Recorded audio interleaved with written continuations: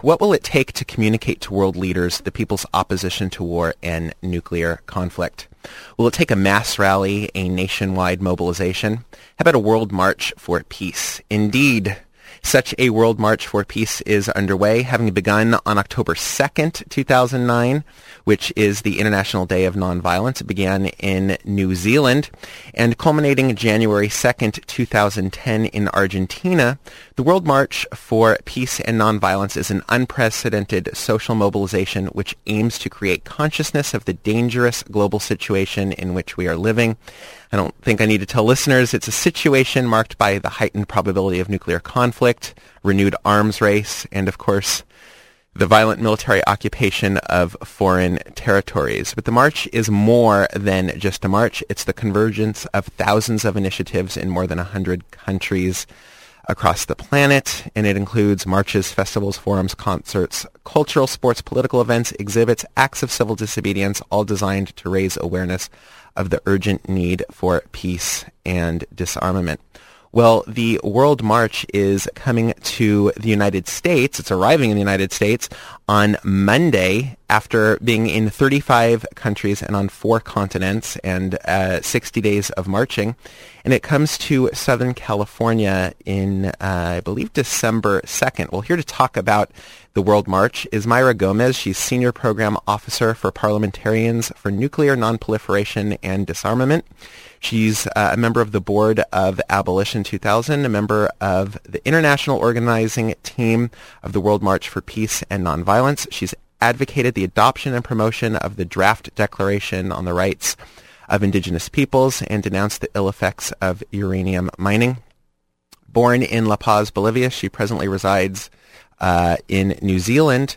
She holds a master's in international relations and Pacific affairs from the University of California, San Diego, and she studied human rights and Latin American studies at the University of Sorbonne in France. And she joins us this morning on KUCI. Good morning.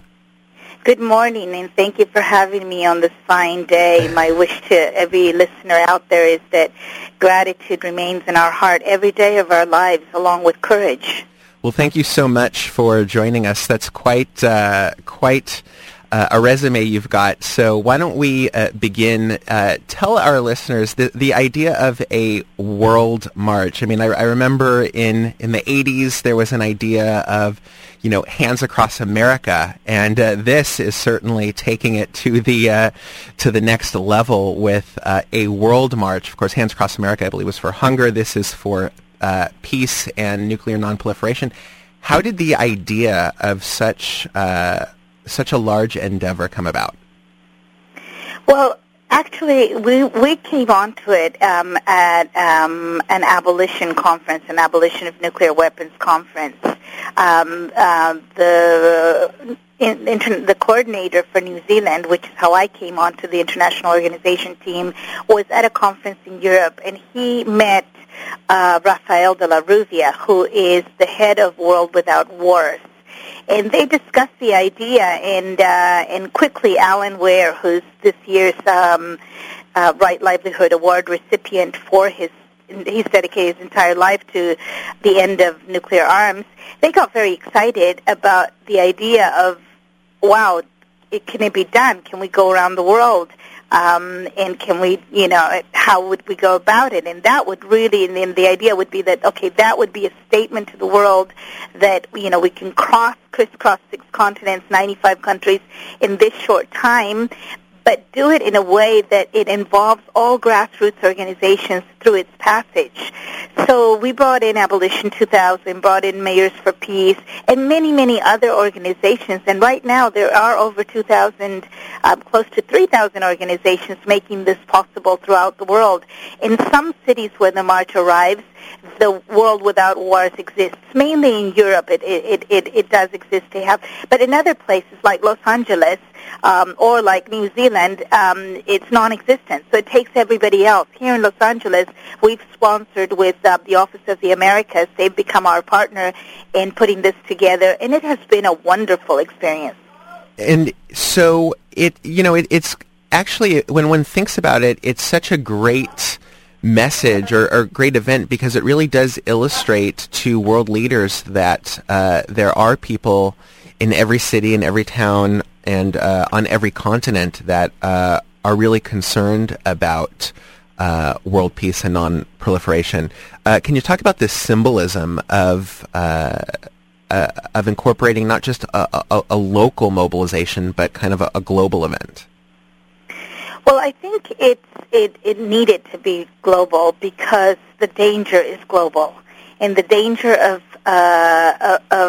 nuclear weapons. I mean, it begins from the moment of extraction uranium to create the power to make the weapon.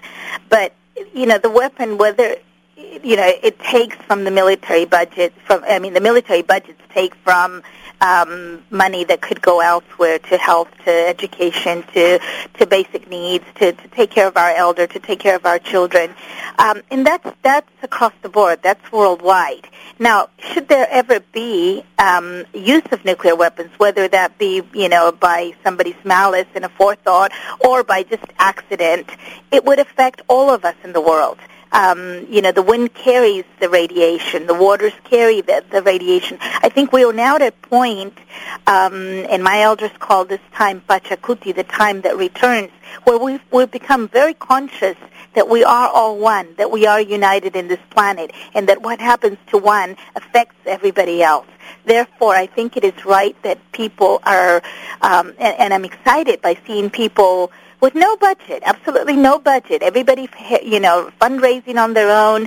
If they want to do a forum, they put together their own money, their own people, call people, get musicians, get a festival going, get some people have just done like a soccer match in some city and parts of Africa. That's what's happened, get everybody, they do sort of this World Cup against nuclear weapons. Why not? The human mind, we're so diverse yet so united, so one, that it takes everybody. I want to remind listeners they're in tune to KUCI in Irvine. This is Justice or Just Us. We're taking a look at the World March for Peace. We're speaking with Myra. Am I pronouncing your first name correctly? Is it Myra? Myra, yes. That's Myra correct. Gomez. Thank you. And, one of the things that is unfortunate about all the things going on in the world today is that it seems like with concern over terrorism and global warming and certainly the economy, that issues of nuclear war and the like have kind of been pushed on the back burner, even despite, a lot of talk about whether Iran is gaining nuclear capabilities. And yet we just had the Prime Minister of India at the White House, and many people, are unaware of the nuclear agreement between the United States and India and the like. Can you just give our listeners, if you can, and I know I'm catching you off guard, but talk about the status of, nuclear disarmament. What exactly is the status? Is there really a move toward disarmament and non-proliferation, or are things just on hold from previous administrations? Well, that is the big question that we're facing, because we do have a new administration in the United States. The Obama administration has publicly made a speech in Prague in the Czech Republic saying that they are going to work toward the abolition of nuclear weapons, and got very specific. Obama did, even though he did sort of have a caveat, not in my lifetime. I believe that it can happen in my lifetime, in Obama's lifetime, in our lifetime. We are facing next year in May another review of the Nuclear Proliferation Treaty, and this is going to be an important one. And so I think that there is a momentum worldwide. Also, it's very important to note that Costa Rica and Malaysia tabled a nuclear weapons treaty, a model treaty, to make this effective. And what was important about that is that President Secretary General Ban Ki-moon of the United Nations has taken it up and included in his 5-point plan for nuclear disarmament. And he's saying we need to we need to get together and draft a new convention on the abolition of nuclear weapons. And there are many, many states supportive of this now. So there is there is a sort of a window that is opening that may be a change. So tell our listeners then about some of the early events that have peppered the World March. It started, I believe, in New Zealand, and then where did it go from there? And what have been some of the hallmarks or the key features of the World March thus far? Well, it's an unprecedented event, and it's really the first time in history that anything like of this magnitude is being set in motion worldwide. So we began with preparations, planning process. Last December was when we pretty much decided, this can happen. We had a blessing done by the elders of Tiahuanaco in Bolivia so that the planning would go well. And it was during the summer solstice in the southern hemisphere, the winter solstice here, the 21st of December. And then all of a sudden it took a turnaround, and we started getting a lot of endorsements from heads of states. We're up to 11 heads of states, many Nobel Peace Prize, and many notable people from sports, from the movie industry, the music industry, etc. And so by the time that we were ready to set it all in motion in September this year in New Zealand, the indigenous people of New Zealand, the Moriori, decided to do a blessing in Reukohu. That's the island that is east of New Zealand. It's the island that first sees the light of day. And they had a blessing, and they talked about the importance of creating and sharing nonviolence and peace, because they themselves have an over 500-year tradition of peace, of nonviolence. When the English colonialists went to attack them in that island, they had heard of all the wars in the other islands, and they sent the women, the children, as an act of nonviolence. And, there's correspondence from Gandhi, that Gandhi was inspired by actions done in New Zealand, in Aotearoa. There's correspondence with Te Fiti, that's one of the leaders of Parihaka in New Zealand. So everybody in New Zealand got very excited, and there was this major indigenous blessing. And so and also in Auckland, and they started a march. They started a march from farther up and walked down to Wellington. And on October the 2nd, the march was officially launched in Wellington with a peace walk throughout, many peace emblems in the city of Wellington. And people got involved. And so is it fair to say that it's more of obviously it's not the same people who start out in New Zealand who are going to end up in Argentina, or am I incorrect? Are there some who are doing the whole thing, or is it more of a relay where, You're correct on both terms, because there are some that started in New Zealand and are doing the entire march, including a New Zealand lady, Juanita Mackenzie, who just got excited by the idea and is doing the entire march. But Rafael de la Rubia is doing the entire march, and there are several other people who are doing the entire march. There are also people, for example, we have a case of somebody here from California that got very excited at one of the presentations, and she lives in Pacific Palisades, and she said, I want to go to New Zealand and be at the start. So she was at the start in New Zealand, but now she's back here, and she may join it here in Los Angeles, and she may also fly to South America and then join the last bit of it. There are people in Europe that sort of flew to India or to Asia and joined a bit in Asia and then went back to Europe and then joined the European bit. So there's congruence in all forms. There's people who are doing the entire march. There are people who are doing it bits and pieces in different parts of the world, and there are those that are relaying to their friends. I'm walking to the border of France, and my friend in Spain takes it over, and then we go back to Morocco, and somebody else in Morocco takes over. So it's a combination of all of the above, really. We're speaking with Mayra Gomez, talking about the World March for Peace and Nonviolence. What kind of press has the World March received, either here in the United States? Well, it hasn't arrived in the United States yet. It arrives on Monday. So what kind of press has it received internationally? Internationally, it's very varied according to where it's at. For example, the launching of the march in New Zealand received quite a bit of press. We were on all the major TV networks in New Zealand. We were on the newspaper. There's an actress, Lucy Lawless from New Zealand, who is famous for having done Xena the Warrior. Yes. She was part of the launch in Auckland, so the press was, there were photos of her in all of the major newspapers. And then there are places like when we were received in Berlin at the Summit of Nobel Laureates, there was world press everywhere about it, and then there was quite a lot, all over. And like I said, it varies. When we were in Japan, there was a lot of press. I think in India there was a lot of press. But there have been places like a little village in the south of France where it was just some ladies that heard about it and did an action, and it wasn't very big. It was more meaningful. And I think that's the value of the World March.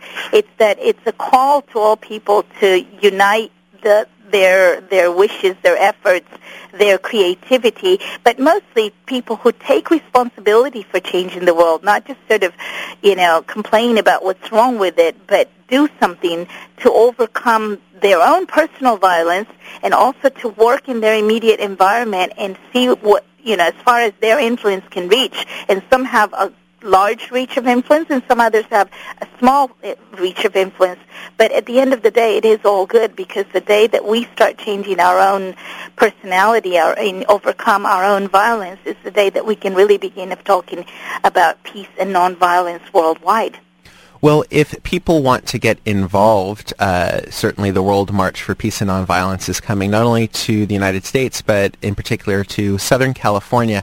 So tell our listeners a bit about some of the local events in Southern California and how they could get involved.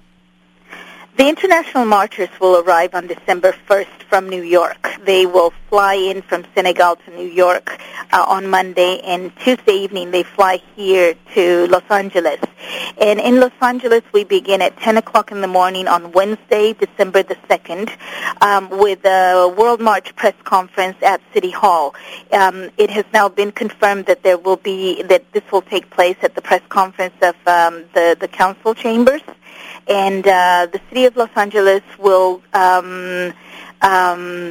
give a proclamation to the World March from the city council, saying that December the 2nd is going to be the day of nonviolence for Los Angeles. Then around noon, we go over to, it's a 5-minute drive from City Hall to the Farm Lab. There's a big field across the Farm Lab, which is in North Spring in Los Angeles.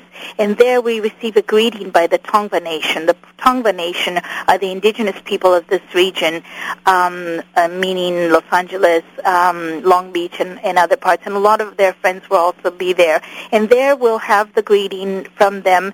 And this is our way of expressing nonviolence as well, because a lot of, the violence perpetrated in the beginning of globalization has been with indigenous peoples. And I myself, being an indigenous peoples, when we walk into somebody's home, we greet the people of the land. And the World March is doing this across the world since it began in New Zealand. So there we will share a potluck lunch. And then in the afternoon, we have sort of a bit of time off and maybe doing press interviews and so on. But at around 5:45 p.m., we get together on Wilshire Boulevard in Alvarado. Wilshire and Alvarado, the corner of MacArthur Park. I think for some people it's the northwest corner of MacArthur Park. And then we get organized in at 6 p.m., we start walking toward the west side of Wilshire, on Wilshire Boulevard, until we arrive to Berendo, and that's for about a 30-minute walk, 1 mile. And on Berendo Street is the location of Emmanuel Presbyterian Church. We will enter Emmanuel Presbyterian Church, the large church. It seats about 1,200 people, and we will have celebrate a peace concert there. And we'll be accompanied by both just Angelenos, everyday Angelenos, and some notable Angelenos such as Dolores Huerta's granddaughter. So we have several generations, of people. We're going to also have the company of Anthony Chavez, who is Cesar Chavez's grandson. And, these are people, these are the founders of United Farm Workers Union, who really set out the tone of nonviolence in California. And there are many other people who will accompany us from the peace movement, the anti-war movement, people who work in social justice issues here in L.A., such as Code Pink, Answer L.A., Veterans for Peace, Iraq Veterans for Peace, certainly the Office of the Americas, and others. It's really an amazing endeavor. And I want to let listeners know that they could log on to worldmarchusa.net. One of my favorite resources on the website is a page for teachers and educators that gives possible lesson plans or classroom activities. There's a World March activity book. There's a map that you could post a world map in the classroom and have students learn about geography by charting the daily journey of the international team, a timeline of nonviolence, so many different things. And I think one of the things that's so great about this march is that it really is nonpartisan. It's something you don't have to be a Democrat, you don't have to be a Republican or a Green or a Libertarian or a Socialist or whatever. It's, the issue of peace transcends party politics and transcends borders, and I think that that's really one of the strengths of the message of the World March. I think that's what it resonates with the idea that nonviolence is the only solution. And ego and control and territory, they're really forms of violence we do to ourselves. So now it's more urgent than ever to create a consciousness for peace. So everybody must be at the table in their own way, in whatever way they can bring. If somebody's not doing it right, we help that person do it right. If somebody's doing a great job at it, we support that person doing a great job at it. But in this way, then we can reject all the other forms of violence, such as physical violence, economic, racial, psychological, structure, etc., etc. So really we're promoting a new sensibility that is based on an understanding of nonviolence as something that begins within yourself, within each one of us, but becomes a powerful means of change. It's a weapon of mass change as an attitude in front of life. Again, the website is worldmarchusa.net. You can log on and find out about all the events taking place in Southern California for people who are listening through the radio.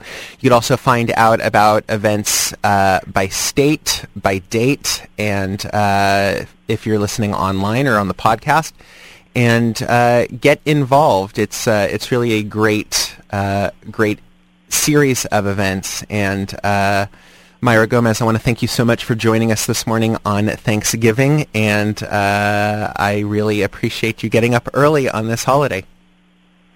Thank you very much, and let's give thanks every day of our lives for every blessing we receive, every single second of our existence.